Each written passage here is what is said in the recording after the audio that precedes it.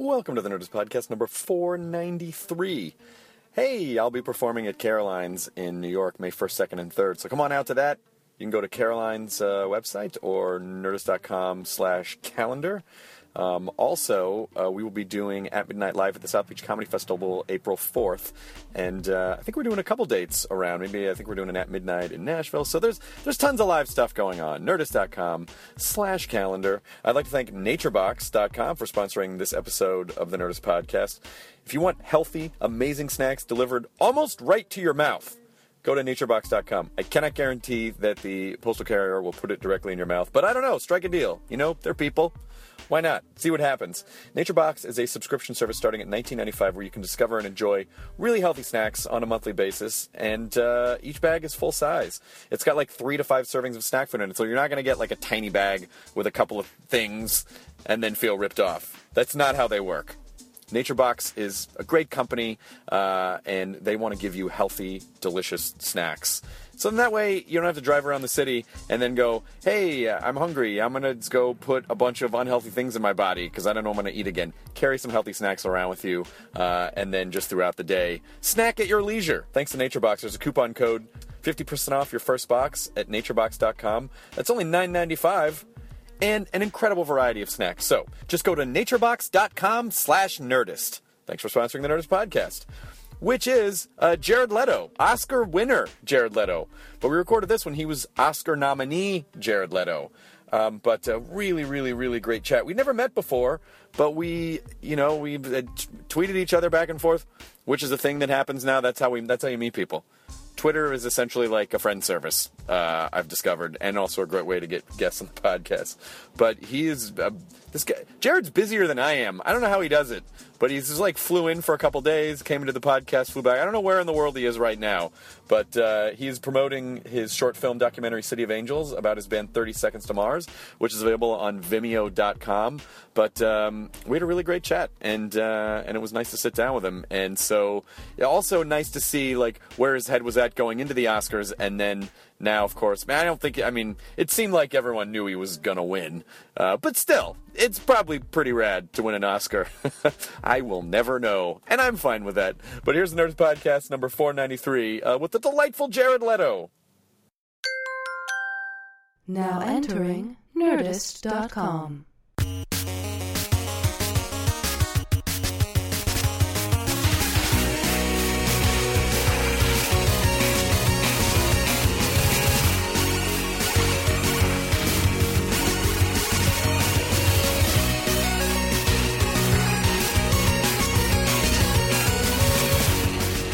Food I just haven't had a chance to eat today. So I'm not surprised. I'm surprised you. I think with all this shit that's happening in your life right now, there should just be a thing where you could just put like a protein patch on your neck, a gel, or a gel, like an ultra marathoner. You just squeeze a gel and they push you into the next meeting, and then you just your body just absorbs nutrients. It will completely take the joy out of eating. I'm on board. I would like the joy removed from eating. Oh, buddy. It's so joyful. Come here. No, it's okay. I love you. I did read it. My brother read an article to me recently about, the difference between eating because you're hungry and eating for pleasure, right?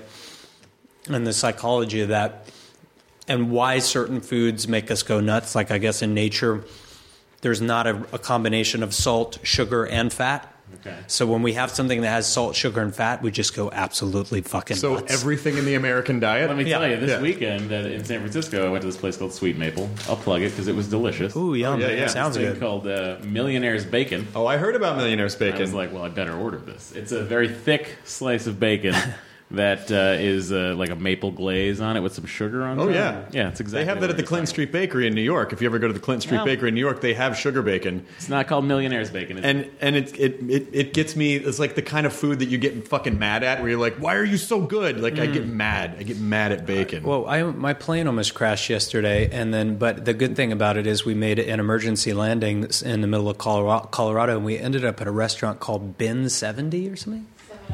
How did you go from almost crashing to a casual lunch? Still got to eat, buddy. It was a casual late dinner. It was the only restaurant. Emma found it on Yelp, and it was one of the best restaurants. I don't know if it was because we just survived a near-death experience, but It was the most amazing food ever. Definitely gotta go What back. happened?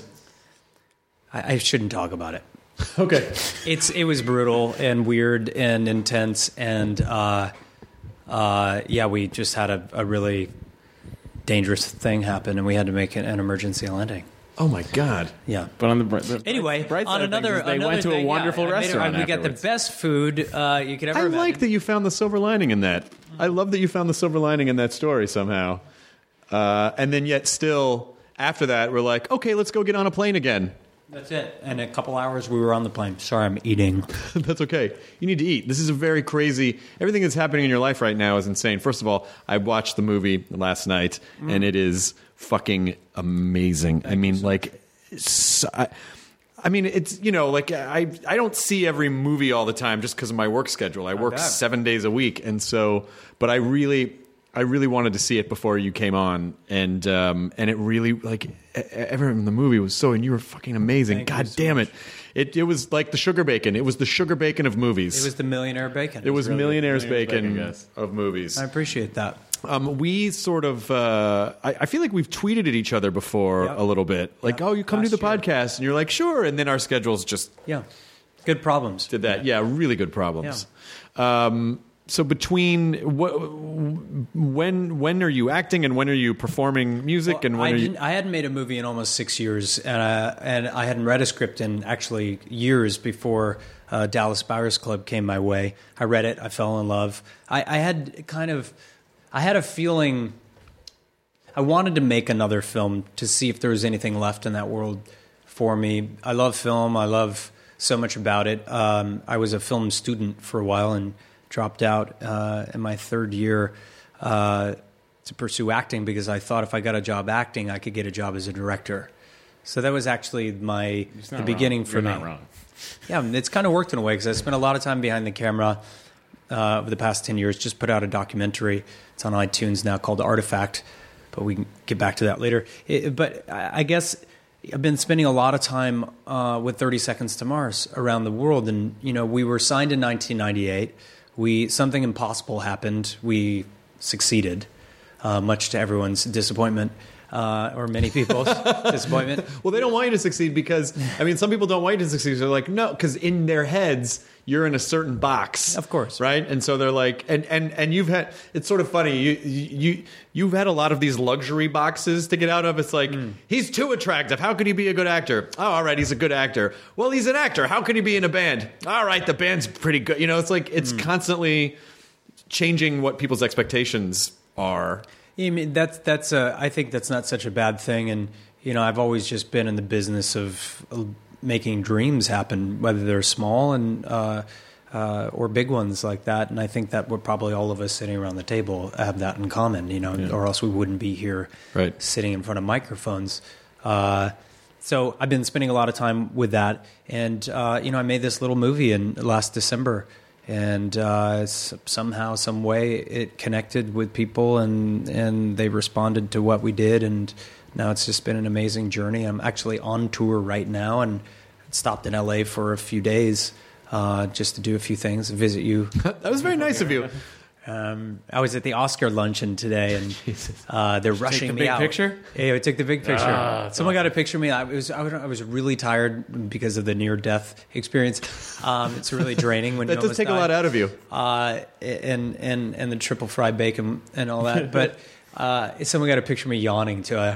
In the middle of the group, you know, it was a buddy of mine sent it to me. I'm sure it's going to be all over the place. And that's usually one of those things where people are like, oh, what an asshole. How could you? And you're like, no, you guys haven't slept in like 4 days. Like, Yeah. I feel like people don't ever want to assume the human thing about you. Yeah, They always well- want to assume the asshole thing about you. We're like, no, I've been working a lot. Yeah, no, I'm an asshole. It's okay to assume that. No, it's that's what's funny about it. I've been doing this for a really long time now, so I've obviously had a chance to adjust to all of it in a really good way. I think I never had an explosive career. I've had a career that's been, you know, one foot in front of the other, and sometimes things work wonderfully like they are now.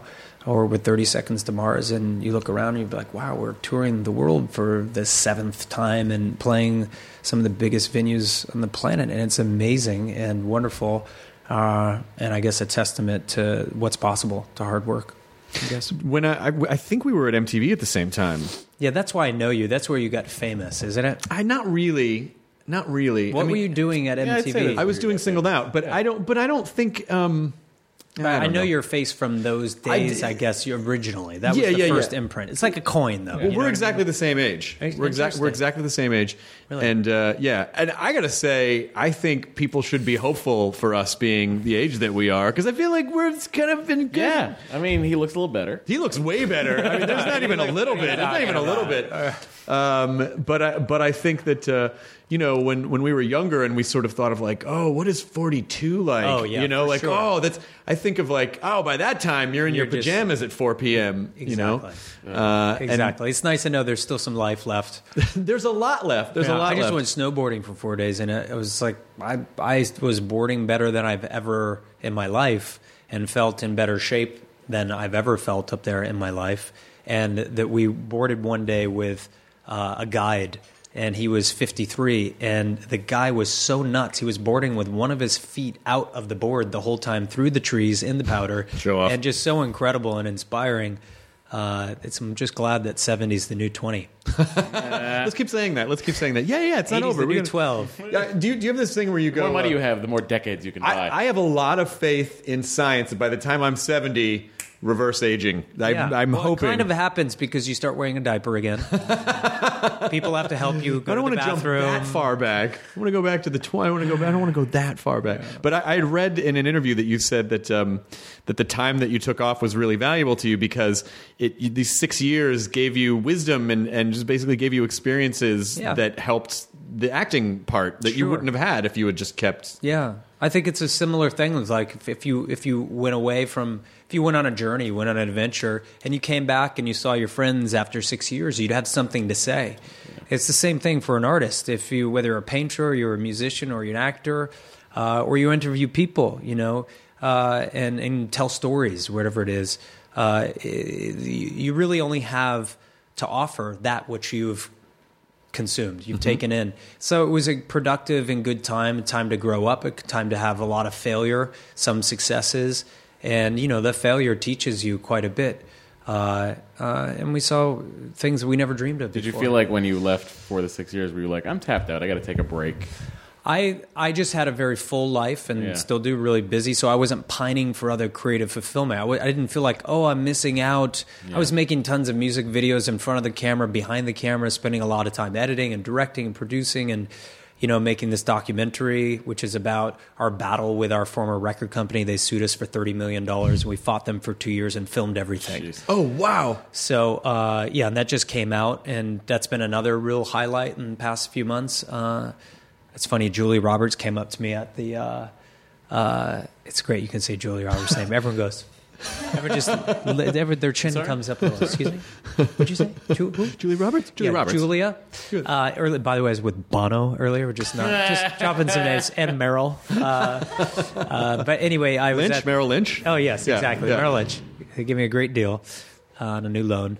So I was at the Golden Globes, and Julie Roberts comes up, and she's like, the film, so amazing. This is just so incredible. The story was wonderful, and I mean, Artifact was so great. And for sure, I thought she was talking about Dallas Buyers Club. But it's been nice because the She film is planned that. the film is really. You don't have to be a fan or even interested in 30 Seconds to Mars. It's about art and commerce. Like, you guys would watch it and be like, I've had a similar scenario because I'm a creative person and I've dealt with the ugly side of business and how that can infringe or create a lot of friction for a creative person. So it's nice that the film is getting that kind of response.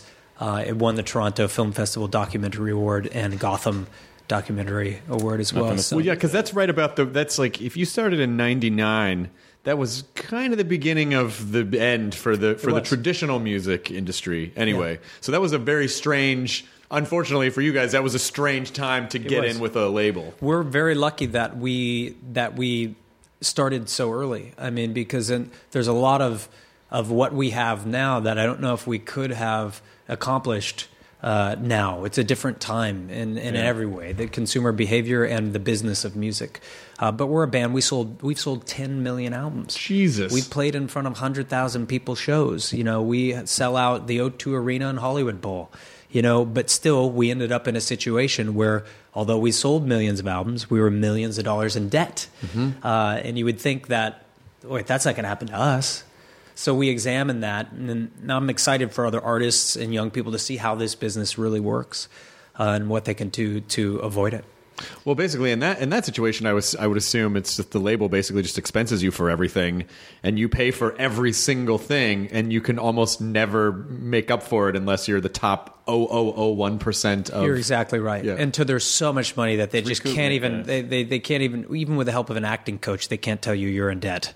They just are. You sold 50 million albums. Now, maybe if you sold 30, they'd still try to say you're in debt. But once you get to those big numbers, they got to write you. People a check. started getting hip to that with the TLC behind the music. Yes. where they basically just came out and said like, yeah.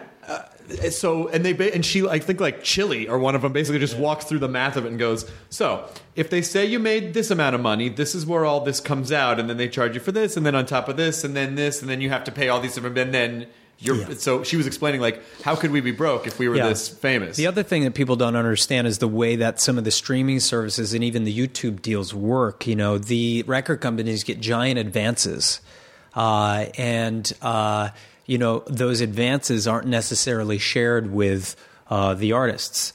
They go to the record companies so they can make sure that they have the right to stream music, they have right to broadcast music videos.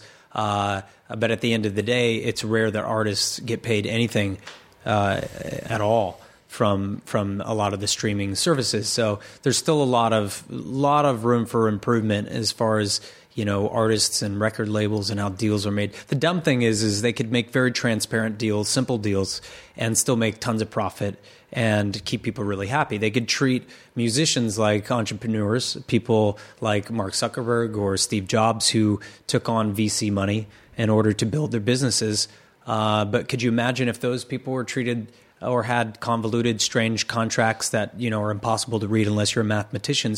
You wouldn't have Apple. You wouldn't have Facebook. Some people just sighed. Thank God. But you wouldn't have some of these wonderful things that we have in our lives. Well, the commerce side is, I mean, especially if you're just a career, if you're, it's like, oh, I just want to, it's almost like, there should almost be if there is like a performance arts school, there should be a business side of the performance arts school. I'm good with a dick joke, but terrible with money. But if you just want to tell your dick joke, imagine you're just like, I just want to tell dick jokes, and then someone was like, well, here's a bunch of ways that you can do and then that. I get to a point where now I've told so many dick jokes that someone's like, now I need a business manager to help me with my dick joke money. Yeah. It does I don't happen. want it. What the fuck am I going to do? Penis can equal a lot of cash. Apparently, I am learning, guys. Yes. I'm loaded. Yes, in many ways. So this 6 years, did you take any time Touring off? incessantly. You were just touring We toured. nonstop. So this is kind of ridiculous and funny, but kind of fun and cool as well. We toured so much on our last album. We broke the Guinness World Record for the longest tour ever. And they came on stage and gave us a plaque in New York. Who did you beat? Some English guy in a yellow jacket. He was great. And now I have got that plaque proudly sitting in my guest bathroom above my guest toilet. May I come over and pee? You can. Thank and you. you can just, I you wanna can see it. piss in awe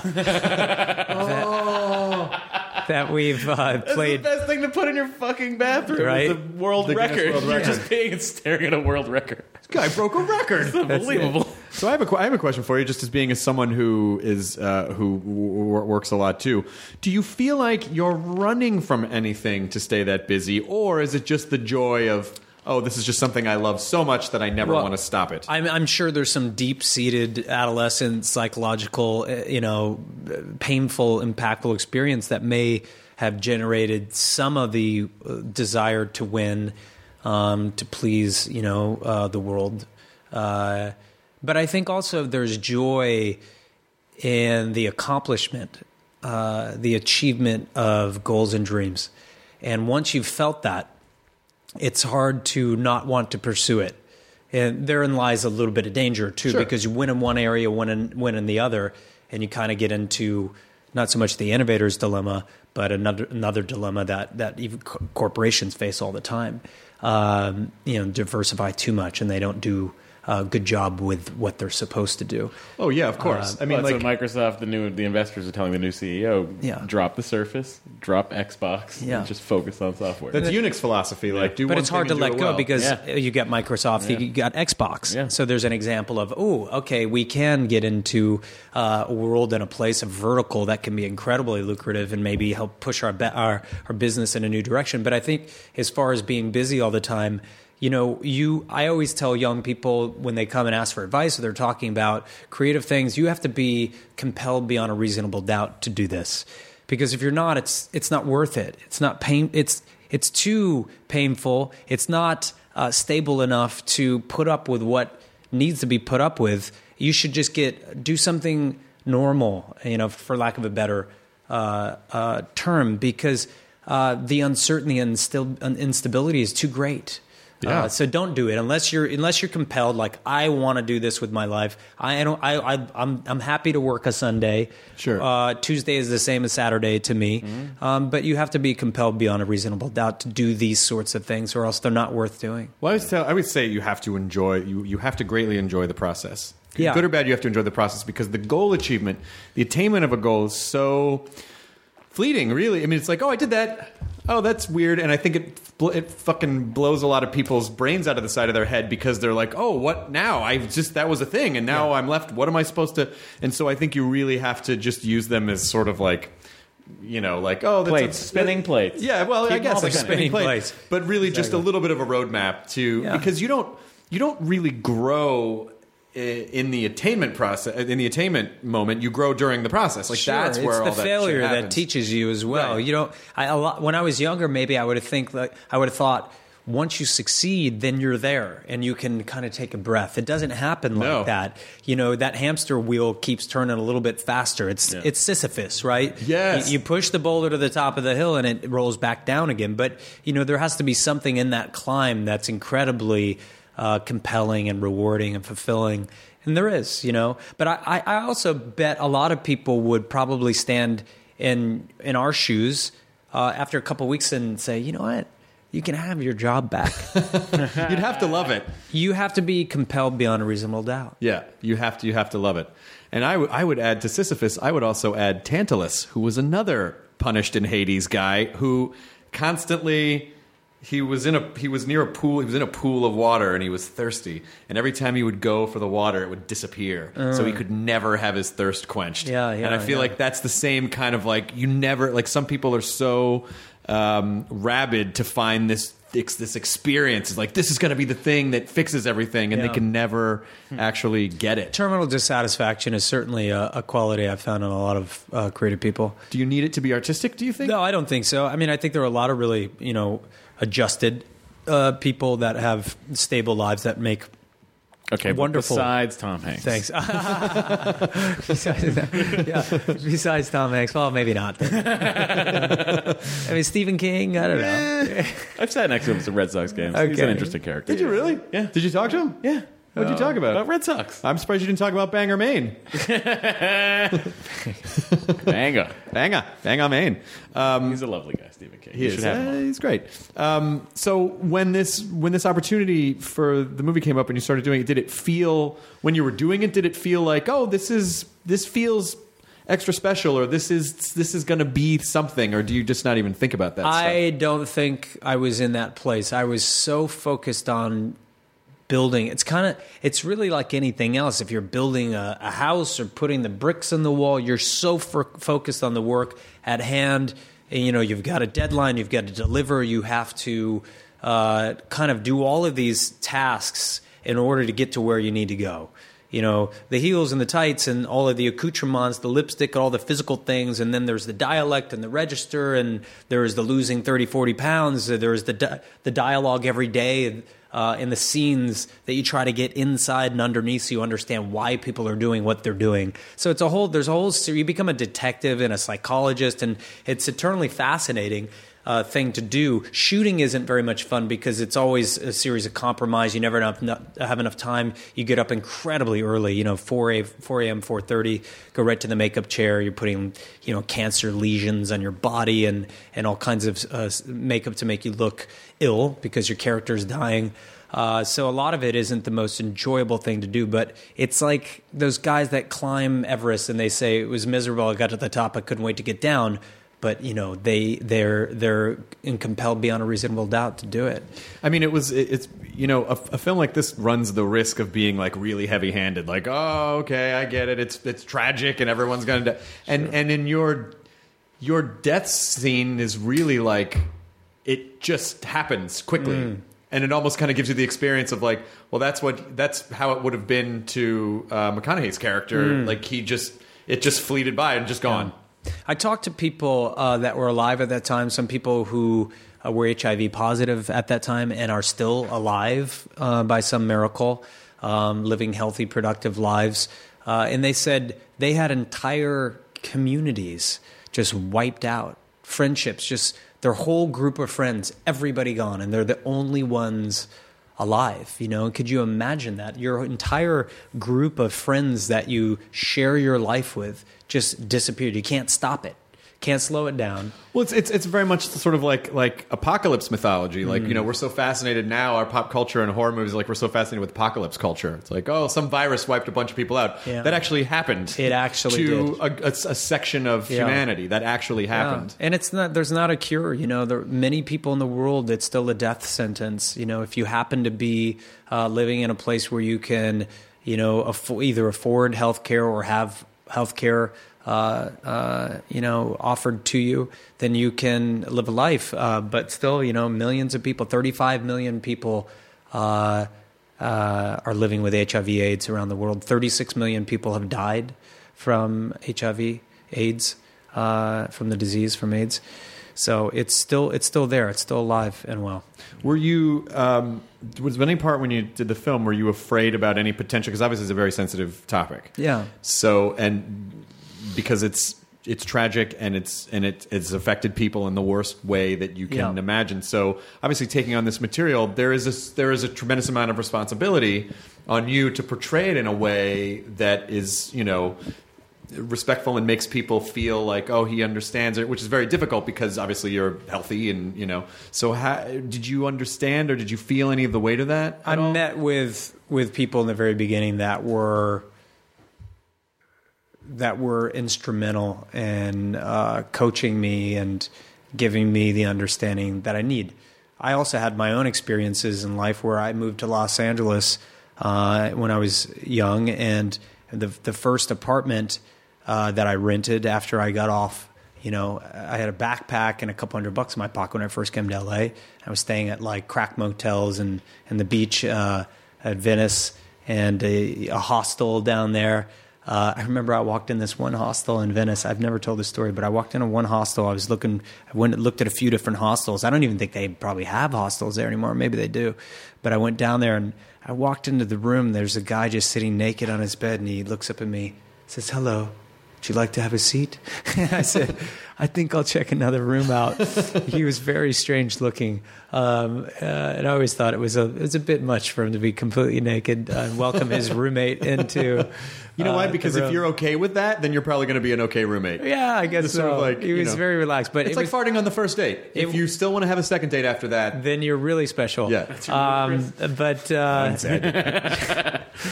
But anyway, I think it was more his creepy voice than his nakedness that freaked me out. So anyway, I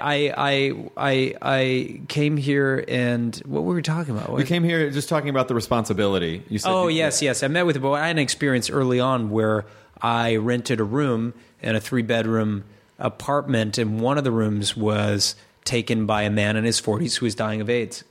He was a gay man. And, I watched week after week as he withered away.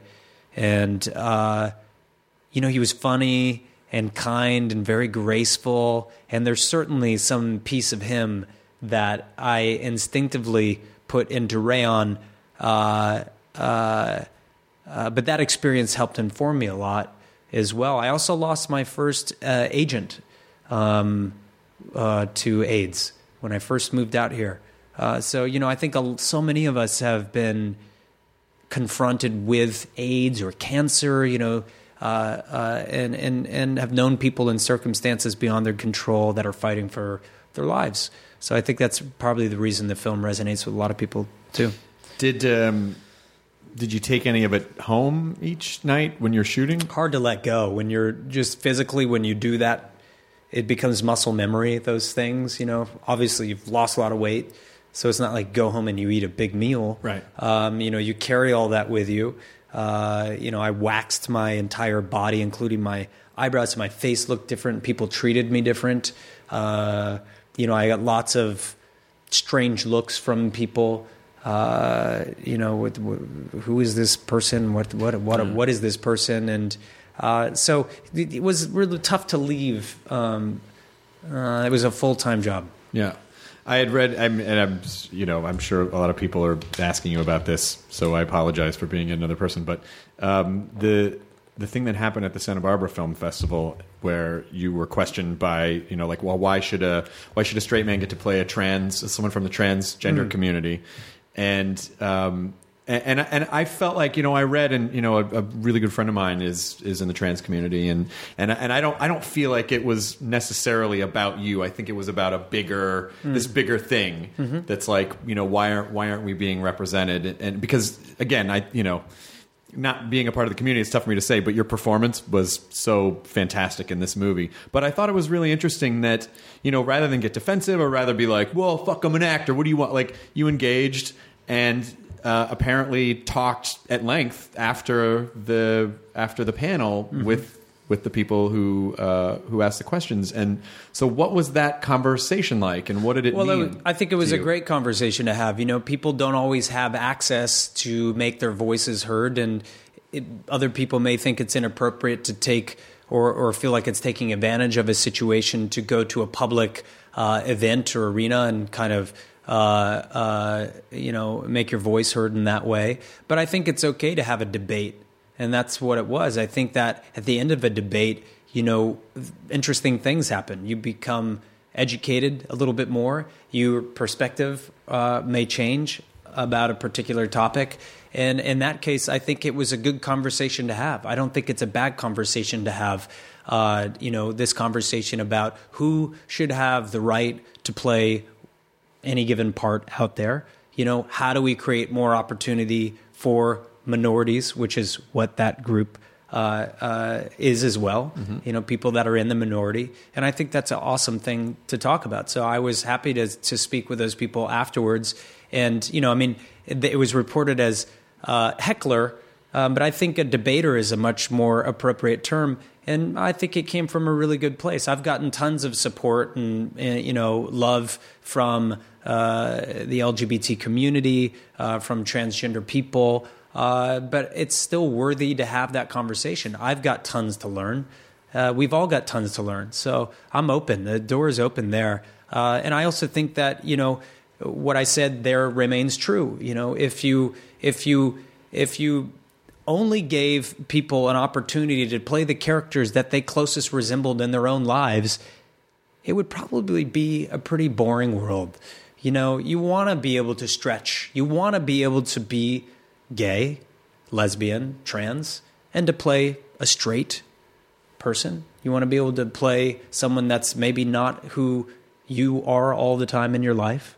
So I think that, although it's a healthy conversation, I had my opinion about it too. Well, I think it's important. I think it's an important lesson for people because when a lot of people think of debate, they usually, particularly in the way pop culture works now, it's just name calling. It's like it'd get to a certain point and be like, no, you shut up, and people get defensive. Yeah. But to see an example of like, this is something that I feel, this is something that I feel, let's gain a better understanding. I think it was a totally positive interaction, and we all, I think, came away from it better off than if we had not had that. But both myself and the people that were there that had something to say.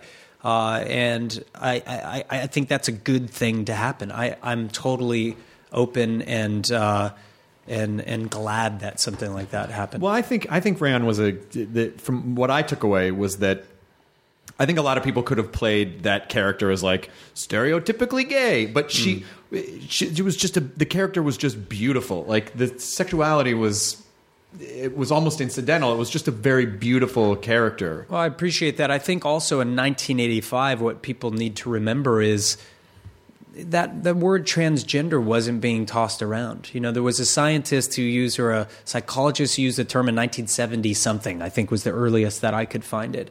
But it wasn't a term that was tossed around, you know. And I think for Rayon, she was in a process of discovery. She was in a process of exploring identity. That's why she had a different wig on every fucking day. Yeah. You know, and she was trying to figure out, who is she? Am I like the other guys that I know who just like to put on women's clothing? Yeah. Or do I want to live my life as a woman? Yeah. You know, I chose to make a decision. I made a decision early on to play her as someone who was born a man but identified with living as a woman. But at that time, especially in Texas, I don't know if she had all the answers. I don't think she had all the information.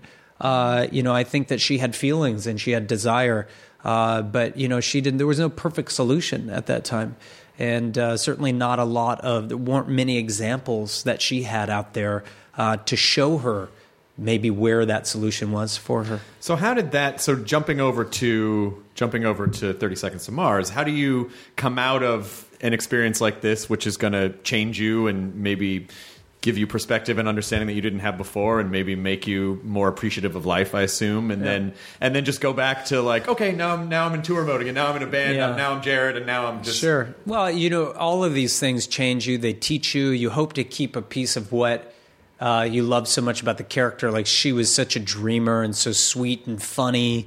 You hope that if I ever was faced with such dire circumstances, such challenging situation as she was, that I would have that much grace and charm and levity, you know, and be so courageous. So you hope to keep a few of those things. And she was very open. I could be super guarded. So you want to, you know, you hope that, wow, if I could be like that way in a character or role, why can't I be like that in the rest of my life? Well, because it's you know, being open as yourself, you're vulnerable, and at least as a character, there's a layer of separation where you're like, oh, well, if you know, that's not me. That's not me. I think it's you know, like it's great to play a good character, but I think it's really scary to be yourself. It's really scary to be yourself publicly because then you can be attacked as who you are. Yeah, I think you're right. You know, I'm really proud that I was able to make this film and touch people with a performance that was sculpted from nothing. You know, it wasn't based on my charming and winning personality. Or it was based on, you know, the heart and soul of a person.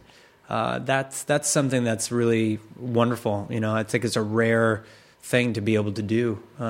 So I'm really happy about that. So when do you go back on? Can you even think about going back on tour? I'm already on tour. You're on tour now. Oh, that's right. You're on tour now. I've just played 3 shows in Mexico. Jesus. Yeah, they were some of the biggest and best shows we ever played: Guadalajara, Monterrey, and Mexico City, DF. And we're headed to Lille and Lyon and Paris, 2 shows in Paris. Then we go to Sweden, Denmark, Finland, Norway, Germany, Austria. All by train? Come on. Oslo. Copenhagen, and Brazil pretty soon. It was in Brazil, I think it's just announced. Pretty excited. You're going to get the Brazilian family coming.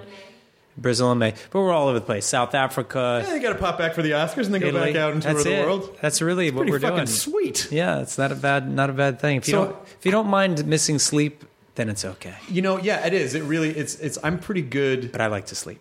I can't sleep more than like 5 hours. Like 5 hours is and if I wake up, then I have to go back. If I go back to sleep, I have like a weird sleep hangover the rest of the day. Yeah. But so just sort of as we wrap up, how did you get through it? What about you led you from being this young actor, you know, who very easily could have been, you know, ruined by Hollywood or ruined by the lifestyle, but, you know, being sort of the young, if coming from My So-Called Life to everything else that you've done? How did you get through it? How did you succeed and kind of... Well, I was born really, you know, we didn't have a lot, you know, we were poor. And it's all comparative. There were people living $1 a day. We lived on food stamps. and we were in America. So how poor, are you comparatively? I lived in Haiti for a short time when I was a kid too. That's poor. Those people, the poor people in Haiti are some of the most challenged people on the planet. So we had our blessings and we were lucky to be where we were.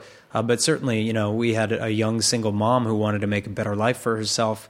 And I think that although I came to Los Angeles after dropping out of art school to make films as an actor, to get a job as a director, I had other dreams. I never really saw myself in a box. I didn't see myself as someone who had this one career path, and at the end of it, I'm going to get a watch and retire. I just don't have that kind of mentality.